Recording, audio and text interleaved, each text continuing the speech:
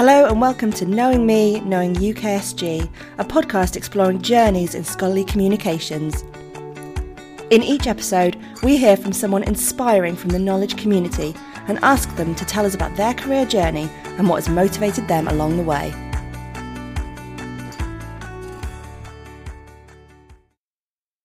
Today, I'm speaking with Chris Banks, who is the Director of Library Services at Imperial College London. She is a member of Jisc's UUK Content Negotiation Strategy Group. She chairs the Jisc UUK Content Expert Group. She is also an elected board member of RLUK, and she's a member of the SCONUL Content Strategy Group. Thank you very much for joining me today, Chris. Thanks, Kevin. It's great to be here. So, Chris, you've worked in libraries for over 3 decades now, but prior to that, you had something of a varied CV history. Could you tell us a little bit more about it, please? Yes. So I can include a police station and an opera house in my CV, but I think there are things there are threads that go through that. So yes, I spent 3 summers working for the Police Authority for Northern Ireland in the late 1970s, early 1980s, at quite an interesting time over there. But so I was basically a civil servant working for the police in a mixture of processing roles, processing insurance claims for cars that had been blown up because they'd been parked in the wrong place in the centre of Belfast, and then also working in police stations, supporting the police operations there. That sort of taught me a lot about sort of process efficiency and things like that. Anyway, they wanted me to stay. I wanted to go off and do my music degree, so that's what I did, and I did a couple of music degrees. During my second degree, I was doing a research master's. I was working with an antiquarian music dealer, which was great because it meant that I was dealing with old music and new and old published books and doing all the sorts of cataloguing things that we also do in libraries. And I'd done my master's part-time because I hadn't got any funding and I needed to be able to work in order to support myself. So I did a 2-year part-time master's and worked at the same time. Then after I'd got my master's, a job came up at English National Opera in the library there. So that was when I first went into working for a library. They were just round the corner from where I'd been working before in Cecil Court in London. And my role there was to help with the preparation of all of the materials that are needed by the singers, the cast, the production team, the orchestra. All of those materials needed to be prepared so that those rehearsals could take place. Those very expensive rehearsals could take place. The conductor's time wasn't wasted. Because we were English National Opera, we also had a little bit of a production line going in creating scores that had the translation of choice in it, and then getting those printed and produced in time for those first rehearsals. So I learned a lot about sort of project management skills, a bit about music production, quite a lot about artists and their needs. I started there in 1985 and worked there for a couple of years. When I'd been doing my master's, I had been doing some research in the British Library on their collections. And this was when the bit that I was using, the music collections at the British Library, were still in the British Museum building. I remember sitting there thinking, I would love to work somewhere like this. And just thinking it would be great to work with collections like that and in such a big organization like that. But of course, in my time at English National Opera, there was no opportunity for me to go away and do any sort of library course. I wouldn't have got day release to do anything. And so I just wrote that off. I thought there was no way I was ever going to be able to train to be a librarian, and that was that. Separately, I was volunteering for the Key Learned Society for Music, which is the Royal Musical Association. And I was volunteering for them in a membership administrator role. So a very lowly process-based role. But of course, that meant that I was going to attending council meetings where the great and the good of the elected council members were there, including at the time, one of the members was the then head of music at the British Library. And I do remember having a chat with him about what I'd love to do. And I do remember saying to him, I'd always thought I'd love to work at the British Library. I didn't think anything would ever come of that. Fast forward to 1987, or 1986, in fact, because that's when the job was advertised. I opened the Times Literary Supplement one Friday morning, and there was a curatorial job at the British Library being advertised in the music department. And you didn't need a qualification. What they were looking for was somebody who had had research experience, which I had a little of by that time. I'd got my master's. And so I applied and trundled along to Whitehall to be interviewed, because it was the civil service who did all the interviewing in those days, and was incredibly surprised and humbled to be offered that job. So in March 1987, I started work as a printed music cataloguer in the British Library. And I ended up staying at the British Library for over 20 years. Do you think it's important these days to have a library qualification in order to progress? I actually don't. And indeed, some of the roles I'm appointing within the library are actually looking for very different types of qualifications or experience. So particularly when you're looking at anything to do with data, that might be a very different set of qualifications. Scholarly communications, we've actually employed somebody who's been through the route and got a PhD and has entered the scholarly communications route through the academic route. So he describes himself as a recovering academic. So I think that there are sort of a wide range of skills and such like that we need in libraries, as well as those for which a library qualification would be really helpful. So I'm sort of still slightly agnostic as to the should they, shouldn't they. So when you left the British Library, you had a bit of a career switch. Can you tell me what were the biggest challenges for you in making that switch that you did? So I'm going to start my answer for that question while I was still at the British Library. So we're at the end, I think I'd just about reached my 20th anniversary at the British Library, by which time I had become head of music. And I was hungering, I think, for something more. I didn't know what.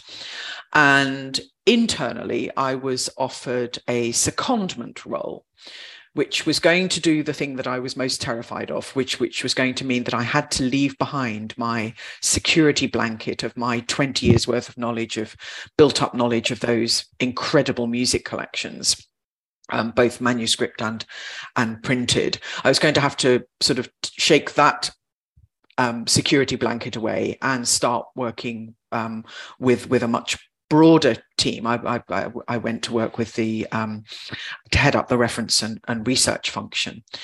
But my last act as music librarian in January 2007 had been to go up to Aberdeen to do a double act with an academic researcher up there on a manuscript which we had just at that point secured for the British Library.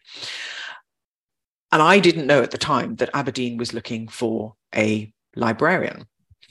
So a couple of weeks into my new role at the British Library, I get a call from a mutual contact at Aberdeen saying they would really like me to apply for that role.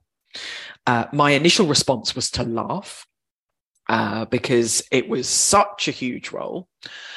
But I thought, well, I'm at least may as well take up the opportunity to go back up to Aberdeen and talk to them about it. And long story short, I went from January 2007 with my small team of about 13 in my little cozy world of music, which I knew very, very well indeed, a few projects going on. And by October 2007, I was up in Aberdeen.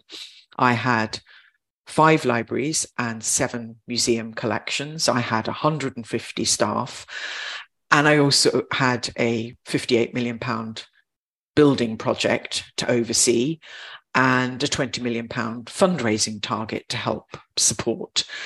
And that was both exhilarating and terrifying in equal measure.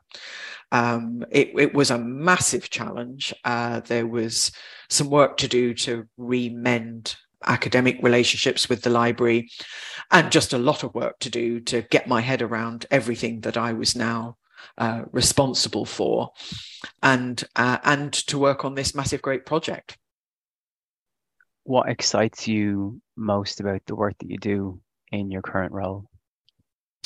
So my current role there are some similarities. I think one of the things that's probably a thread that runs through most directors of higher education libraries, there will be always something about space and about the physical environment that we provide for our students. And we are pretty much perpetually planning some kind of small or large space-related project.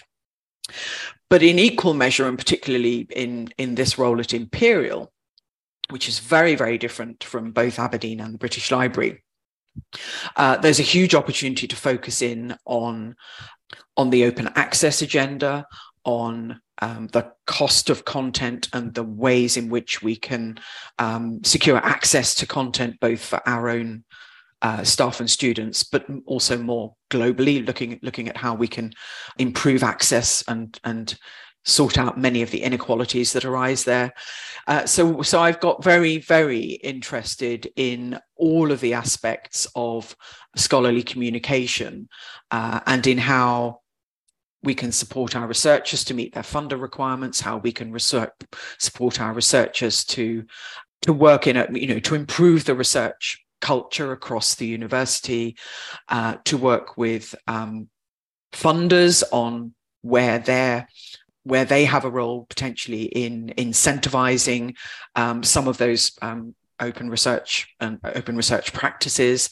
And then on the flip side of that, seeking to work across the sector, and this is what I do with the Content Expert Group and the Content Negotiation Strategy Group, seeking to work on sustainable and affordable read and publish deals for the entire community, and trying to make sure that we don't replace one sort of inequity, which is an inequity of access to content, with another form of inequity, which is that of access to publishing opportunities. And that's a very, very complex area. It's I think I think is a classic wicked problem where there are multiple actors and multiple motivations at play. But I quite enjoy the tactical side of that, and also trying to think differently about how we procure and provide access to content, particularly paywalled content for across the higher education sector, and also how we improve the processes that will enable researchers to make their work open access. If you could go back in time to 2007, what advice would you give yourself before doing that interview? If there was somebody else who was interested in working in a similar role at the director level, what qualities do you think are useful for applying for those type of positions? I think I at the point in 2007, the sort of experience that I ended up bringing to that role that I at the time didn't think would be at all relevant to it. So in my role at the British Library, I'd also had a role in both fundraising, so things like lottery funding and such like for collections. If you then fast forward yourself into a director role, sometimes you will be involved in fundraising for, as it were, places that can deliver cultural experiences. We partnered with and worked with the academic community on what was then Arts and Humanities Research Board and later Arts and Humanities Research Council. So we'd done some proper research funding. The other experience I brought was, of course, I had worked at the British Library over the period that transitioned the move from the British Museum building to the British Library building at St Pancras. And the sorts of things that opportunity gives you are, like, one aspect of librarianship is a huge piece of logistics, massive piece of logistics. And so, having overseen a significant collection move, and also supported the design of new services.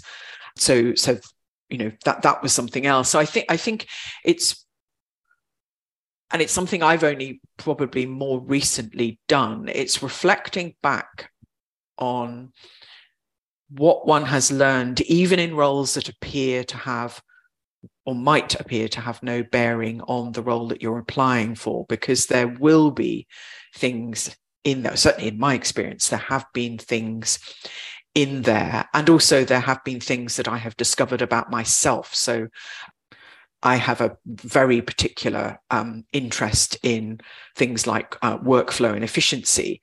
And in part, that was all driven through trying to speed up the speed with which I could, back in my police station days, how could I speed up the approval of these particular things?